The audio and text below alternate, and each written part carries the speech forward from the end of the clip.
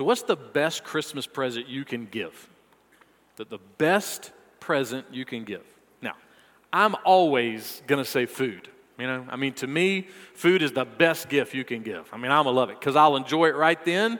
And if there's some left over, I'll enjoy it later. It's fantastic, Won't get stuck in the closet. It's going to be eaten. But not everybody likes the idea of food for a Christmas gift. Some people would love a good tech gift. So I found a list of some of the most popular tech gifts that you can get this year. You might even get it as a last-minute stocking stuffer here in the next couple of days. Here's just a few things from that list. There is the Tiki Tunes, which is a small Bluetooth speaker that also doubles as an electronic tiki torch. So if your family's having a Christmas luau this week, this is something that you can do, something you can put there, a great tech gift. There's also what's known as the handy heater. The handy heater is about a little bigger than a smartphone. It plugs right into the wall like a nightlight, and it's temperature controlled. It pours heat right there where it is. And I know at least 3 people, 2 of them on our staff, that would absolutely love a handy heater. You know somebody that might want a handy heater. I don't know how much you can find one in the next 2 days. There's also something that I hope my family will get me, and that is the Blissey pillowcase. See, the Blissey pillowcase is made of 100% mulberry silk, and it promises to improve your skin and your hair. So, I'm kind of hoping that maybe I'll get one of those and avoid these continued recommendations that I look like the infamous Pastor Phil. Then there's the Dodo. It is spelled D-O-D-O-W. All right, so I'm calling it the Dodow, all right? It's just there for the taking, so I'm going with it.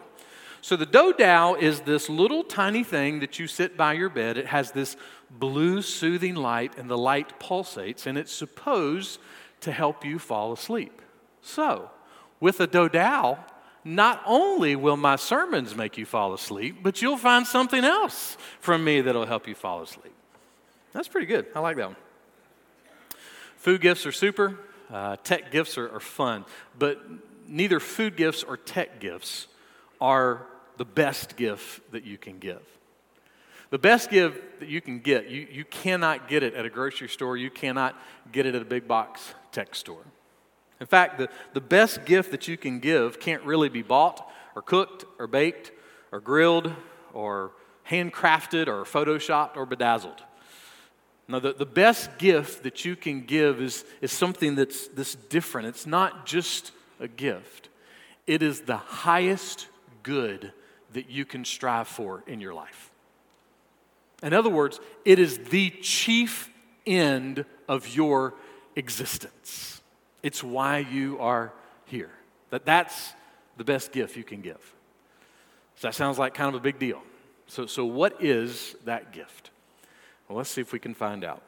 Listen to Philippians 4, verse 20. The Apostle Paul writes, "Now to our God and Father be the glory forever and ever." Now to our God and Father be the glory forever and ever.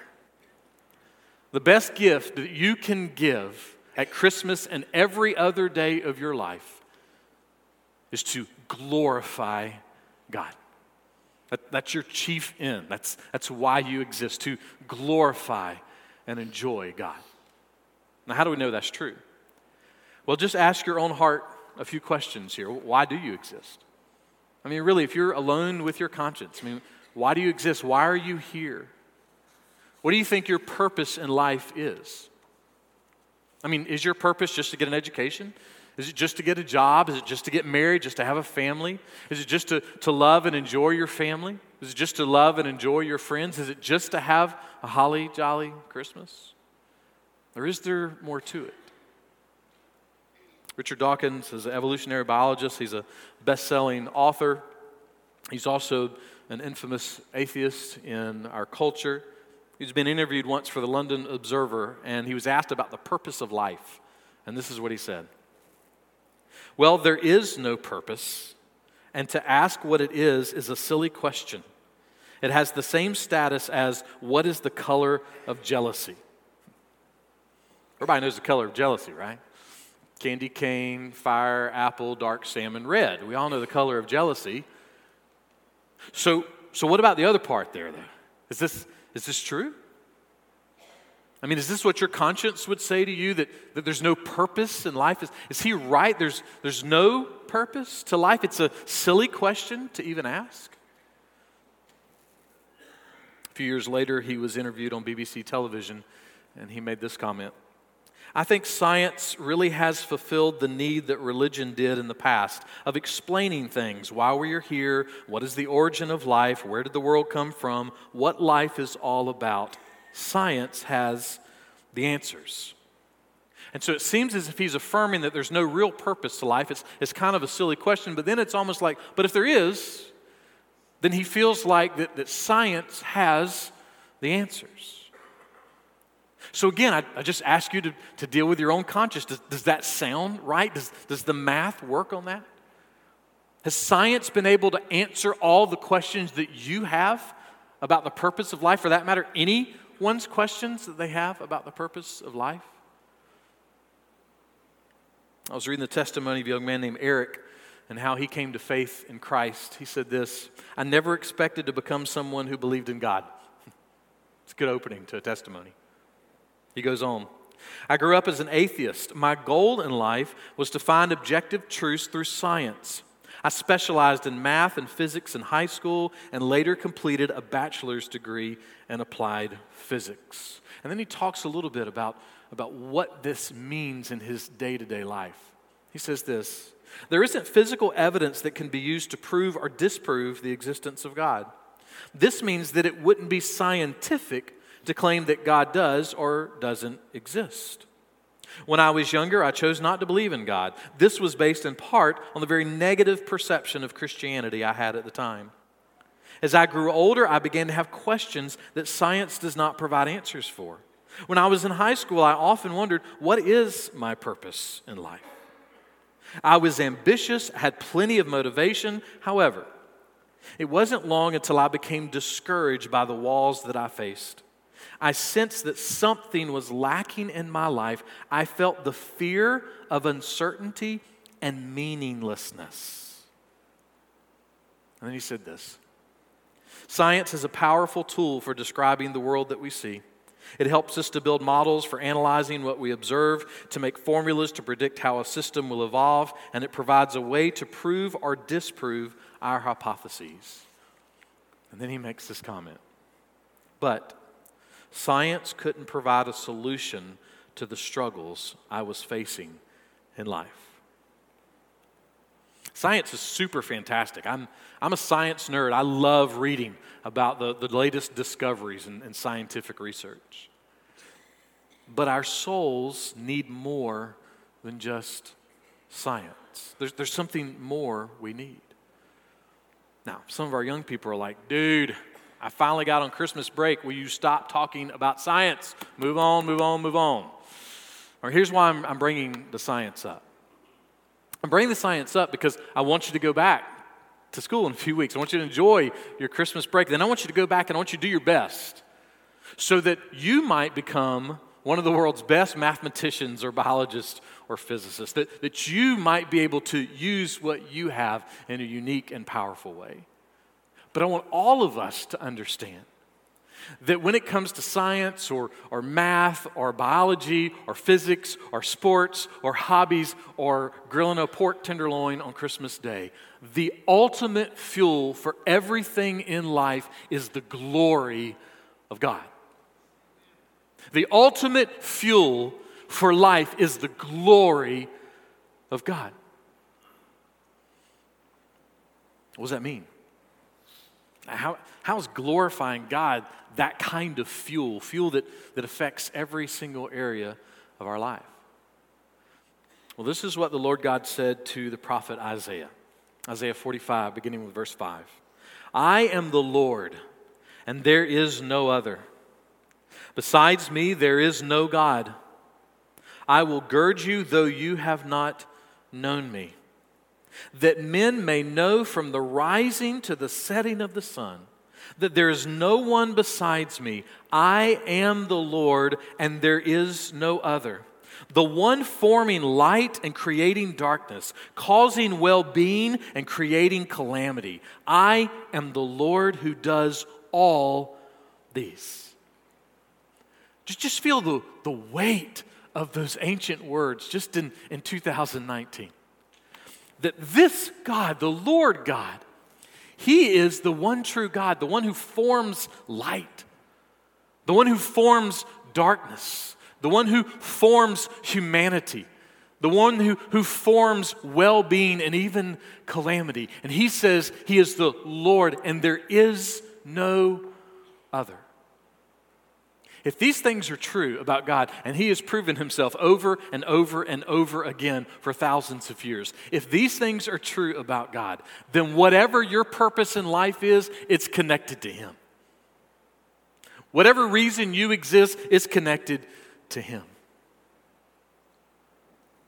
More than 1,600 years ago, Augustine wrote these words, and they have not lost an ounce of punch.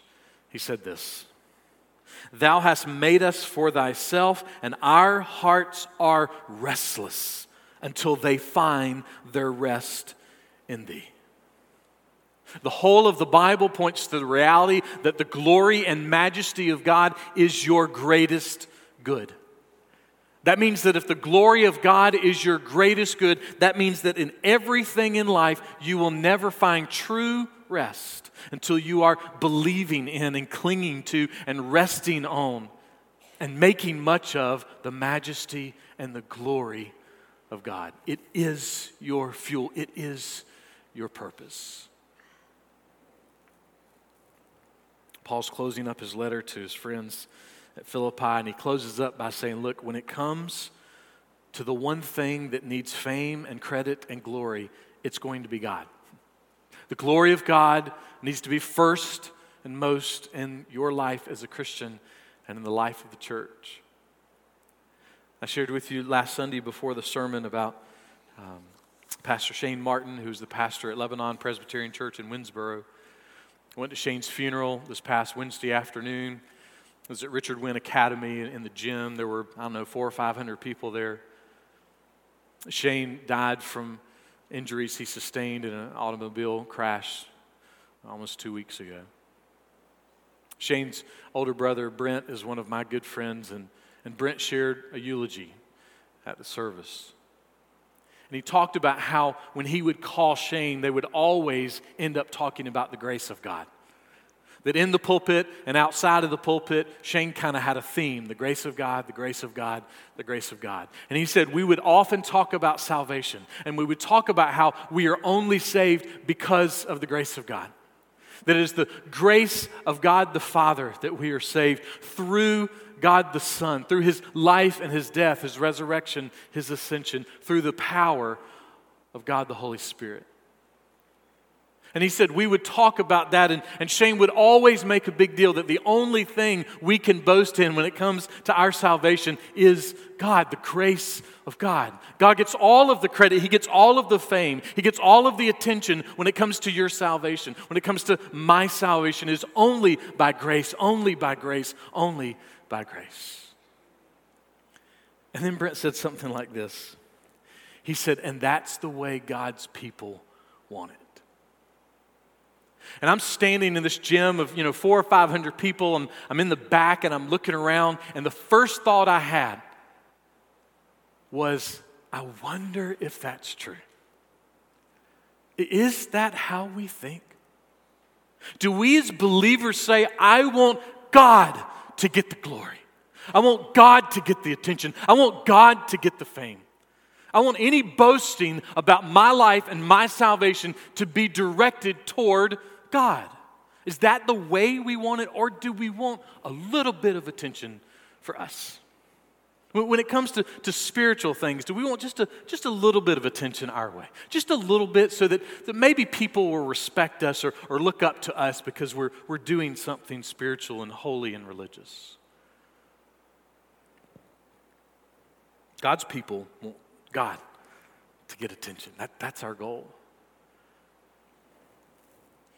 Paul was writing to his friends in a place called Corinth, and he said this, 1 Corinthians 10:31, whether then you eat or drink or go to a football game, or go to grandma's for Christmas, or go out to eat after church, or get stuck in traffic on I-26, or go shopping at Harbison Mall. Bless you if you choose to do that. Paul says, whatever you do, do all to the glory of God. If you're a Christian, do what you do for the Lord.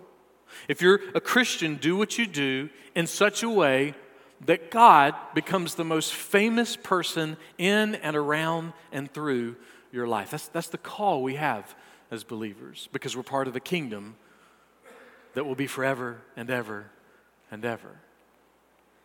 B.B. Warfield was a professor of theology at Princeton from 1887 to 1921. He put it this way: will you be off to your business tomorrow morning to make money?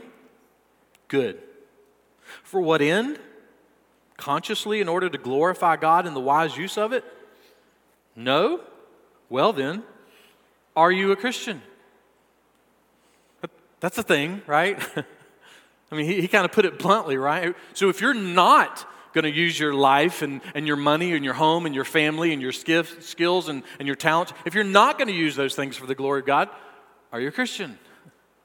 Because the call of our life, because we've been saved, because of the grace of God, is that we would use who we are and what we have so that God would get fame and attention.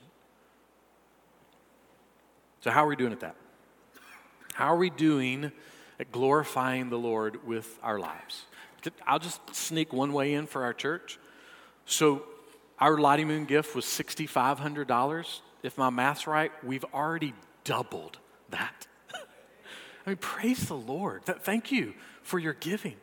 That's one way that our church, in just one way, we are glorifying God through our giving by making sure the gospel gets to places where it's never been heard. So there's one way we're glorifying God. Jeff Thomas writes this: to glorify God, you must think about Him. God must be in all your thoughts. He must be recognized constantly and spontaneously as creator and judge. God must be as real to you as the sun in the heaven. And he says this: the idea of God must be the greatest idea you have ever had. In other words, as the hymn says, that He's our best thought by day or by night. That God and His glory and His majesty and His love and His mercy, He's our best thought. He's our best thought. How do we get there, though? I mean, how do we get to the point that we spontaneously think of the glory of God in the rain on I-26? I mean, I'm super practical about this stuff. How do we do that? How do we sit in line at the mall? You know, the one that's weaving around the whole store so we can, buy a pair of Christmas socks for somebody. How do we stand there and spontaneously go, I am a child of the Creator and the Judge and the King of the world? Well, it only happens by how we're thinking. And if we're thinking, well, I can't believe I got to wait in this line. If we're thinking, well, I can't believe that we're not going to have, the Christmas goose at our family meal this year, If we're thinking, well, I can't believe that we're not singing this or we're not doing this at the community parade or the community church service, whatever it is that we're thinking, well, this isn't happening, or I'm mad about this, or I'm upset about this, or I'm depressed about this, whatever it may be, how do we get to the point that we say, wait a minute, I am a child of the King, and His kingdom will reign forever and ever, so I can stand with these socks and it'll be all right. And I can sit in this traffic and it will be okay because I am a child of the King. How do we get there? Well, here's one way we can think. And this one way comes from the skies of Christmas. Luke chapter 2, verses 10 and 11. The angel said, do not be afraid, for behold, I bring you good news of great joy. I'm so glad that when God gave a gift, He didn't say, just get them a gift card, Just order something off Amazon, it's fine, whatever will do. No, good news of great joy. which will be for all the people. For today, in the city of David, there has been born for you a Savior, who is Christ the Lord. A Savior has been born for you. Put your name in the blank. That's what I need to do sitting in traffic. A Savior has been born for Dow. He can make it in traffic. He may not like it, but he can make it. When you're standing in line, when whatever it is that you wanted didn't happen, whenever tragedy or trouble or triumph happens in your life, you can say, a Savior has been born to me, and that changes this moment. That's not easy. And I'm not saying we'll perfectly do it. But I'm telling you, it's real. These songs that we sing, they're supposed to move us to the kingdom that is forever. The fact that God gave a gift, in fact, the greatest idea that God has ever given the world is Jesus. And that gift has been given to you so that a way has been made for you to no longer be in sin and darkness and death. That is a reason to glorify God. But what if you don't? What if you're a Christian and you don't make it your purpose in life to glorify God? That it's not your passion and it's not your purpose? Or what if you're not a Christian and you don't make it your purpose in life to even think about God or salvation or anything connected to Him? I was reading a story this week. It was about a king and his court jester, or as they often called them, the fool. And this jester made the king laugh. The king loved this guy. And so the king called him in one day, and this is what he said. "You are the greatest fool a man could meet. Here is this carved stick. Keep it until you meet a man who is a greater fool than you, and then you can pass it on to him." As the story goes, years went by, the two men grew older, and one day the king called for the jester to come and see him. When he came in, the king said this, "I am going on a long journey soon." The jester said, "Can't you stay here?" The king replied, "No." The jester said, "Are you coming back?" The king replied, "No." The jester said, "Are you making any preparation for the journey?" The king replied, "No." The jester asked, "Have you found out who you'll meet when you get there?" The king replied, "No." Then the jester pulled out the carved stick. He presented it to the dying king, and he said this, "I have finally met a greater fool than myself." How are you doing at glorifying God? Whether you're glorifying God or whether you're not glorifying God, it reflects something. It reflects the plans you're making for your life, and it reflects the preparations you are making for your soul. To glorify God is not a small thing. It's your chief purpose in life. And it's your chief purpose for the life to come. Paul wanted his friends to know that. He wanted them to learn and know and grow in what it meant to glorify God. And how does he kind of put an exclamation point on that statement? Look what it says next in verse 20. Amen. That's a great sentence, right? Amen, period. Now, most of us know the word amen. It's what's said at the end of a prayer, or maybe you remember when you were growing up at the Christmas Eve service, your Uncle Rico would shout out amen every 3 or 4 times in the service. It's something that you've heard here, there, and yonder. And the reason why you've heard it before is because it's a practice that goes back thousands of years. In the Old Testament, there were 3 basic reasons that you would use the word amen. Charles Spurgeon has said you would use it for asserting, you would use it for consenting, and you would use it for petitioning. You would use the word amen in asserting because it had some authority, what you were about to say. Jesus used this often. We know it as truly, truly, or verily, verily. And Jesus would say those things, and he wouldn't say it at the end of what he was saying. He would say it at the very beginning. One night he was talking to a church leader, Nicodemus, and this is what he said to him, John chapter 3, "Truly, truly, I say to you, unless one is born again, he cannot see the kingdom of God." So it's as if Jesus is saying, amen, amen, so be it, so be it. Unless someone has been rescued by the hand of heaven, they are not right with God. It was a word used for asserting the authority of truth, and Jesus used it often. Amen can also be a word that's used as consent. It's kind of how Paul's using it here. He's writing them, finishing up his letter. He goes, look, guys, I want y'all to know the most important thing is the glory of God. And he makes this great statement about how God's glory is forever and ever and ever. And then he says, amen, so be it. He's consenting to that truth. He's agreeing with that truth. And in writing it this way, he's kind of helping the church to do the same thing. He wants them to learn that when it comes to the glory of God, they need to agree with that, and they need to say, amen, amen, truly, truly, verily, verily, so be it. That God's glory would be primary in our life. I'm consenting. I'm agreeing with that. So, just a quick practical thought. Should you say amen when I'm preaching or when someone's praying? Yes, you should. Should you say it loud and dramatically, raise your hand, shout hallelujah, jump up and down on the pew? Maybe not, all right? Maybe not. Because see, the whole thing is everything goes back to the heart. If your purpose is saying amen in a sermon or in a prayer is to draw attention to yourself, then be careful, be wise. Because the purpose of an amen is not just to agree with it.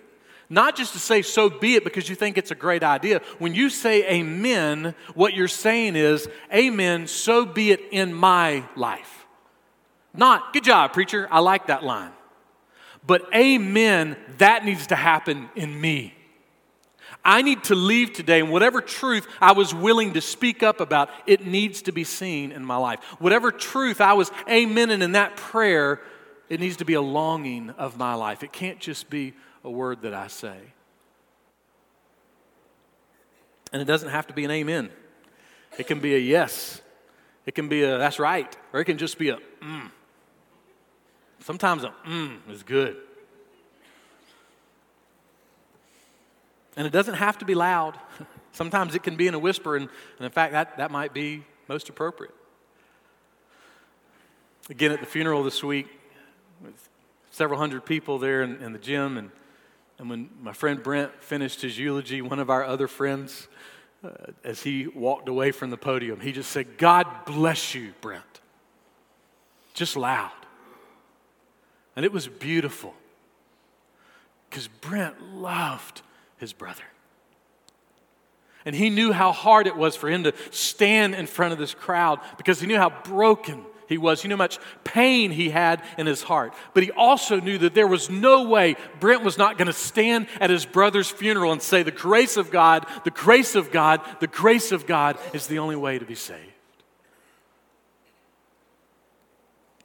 It doesn't always have to be out loud in a church service or in a funeral. It can be a whisper. And you know, it doesn't even have to be said sometimes.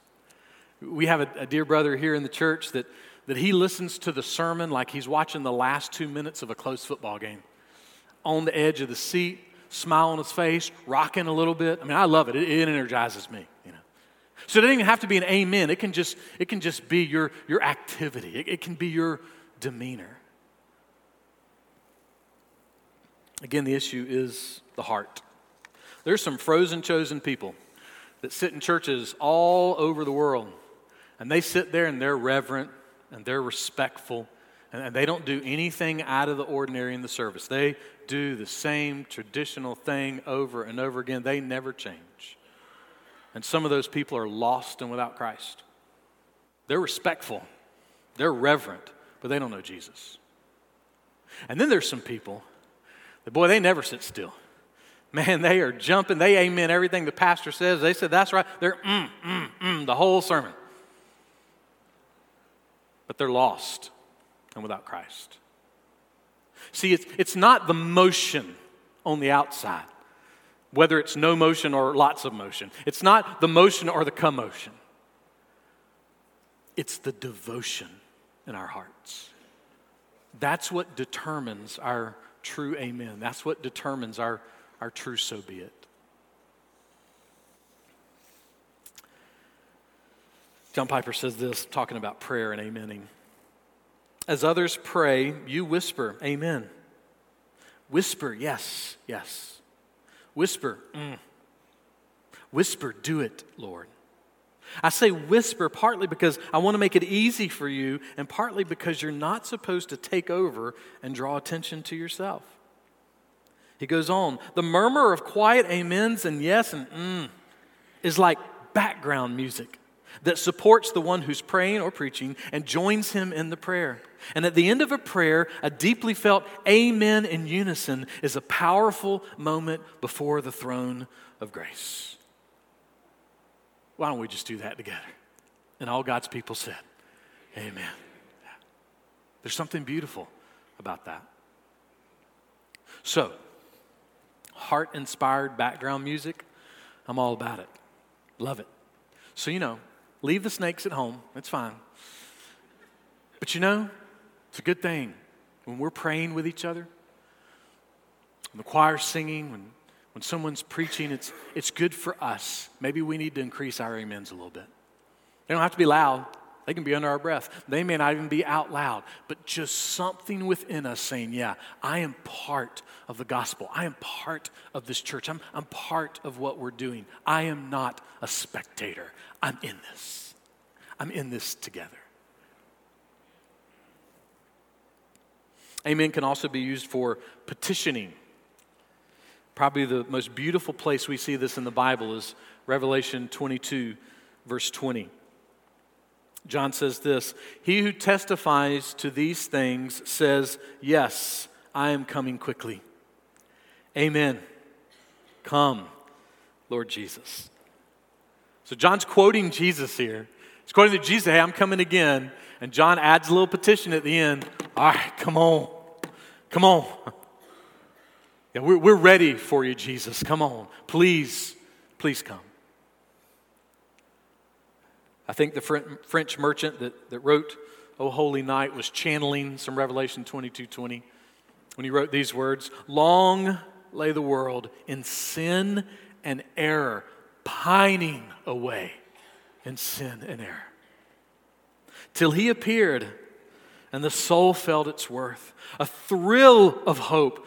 The weary soul and the weary world rejoices. For yonder breaks a new and glorious morn. See, in a sense, every single time we say amen, we're kind of using John's petition. Why? Because every time we say amen as Christians, we understand this Christmas is not our thrill of hope. And our anniversary will not be our thrill of hope. And our birthday will not be our thrill of hope. And our team winning the game will not be our thrill of hope. And next Christmas will not be our thrill of hope. They will be a thrill. They will be fun. We can rejoice. We can celebrate. But as Christians, we know that our thrill of hope is found in Christ alone, and will be found only in Christ and Christ alone. So when we say amen, we're always saying, come on. Come on, Lord Jesus, because this world's a mess and it's not going to get better. We need you, Jesus, because the world is still weary and it's still weighing down under sin. How kind and gracious God is to give us the greatest gift. Paul put it this way, 2 Corinthians chapter 1, verse 20. For as many as are the promises of God in Him, in Jesus, they are yes. Therefore also through Him is our amen, to the glory of God through us. All the promises of peace, all the promises of hope, all the promises of joy and love, of salvation and satisfaction, all of God's promises are perfectly found in Jesus. Jesus is God's ultimate amen. Charles Spurgeon put it this way. When our Lord actually came upon the earth, He was then God's amen to the long line of prophecies. Can you imagine? 400 years just at minimum. 400 years of just silence from God. And then the way God speaks to the world again is through the crying of a baby. Spurgeon goes on. One by one, the servants of God had testified concerning the coming Messiah. Some had spoken evangelically with Isaiah, others with a more legal savor as Moses, but their testimony was to the same effect, that in due time a prophet should be raised up, and that there should be born of a virgin a man who should at the same time be the wonderful Counselor, the mighty God, the everlasting Father. These promises followed thick and fast. But they were there. Man, the prophecies, they were popping and people were putting it together. They followed thick and fast, all of them cohering, each one manifesting the self-same coming one. But there was no amen to them. They were things hoped for, but not the substance thereof.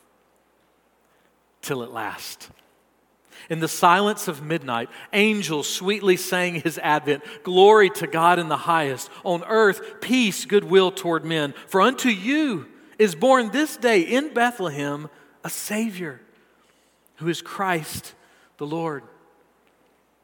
That babe among the horned oxen, that carpenter's son, was God's declaration that prophecy was the voice of heaven. Just listen to these next two sentences with this in mind. If you think that Christianity is dying or fading, or that it's just a hard time and that our nation's just going to hell and that religion is going down the trash, if any of those thoughts are ever in your mind, listen to these two sentences. Now, ye prophets sleeping in your tombs, it is witnessed that ye lied not. No matter what you may feel is happening in our country and this world, the gospel is alive. And Jesus is King. And no one will ever be able to change that. They didn't lie. I love this last part. Now hath God himself come forth and set to his seal that ye are true. You got it right. Prophets, you heard me speak to you and you just kept telling the story.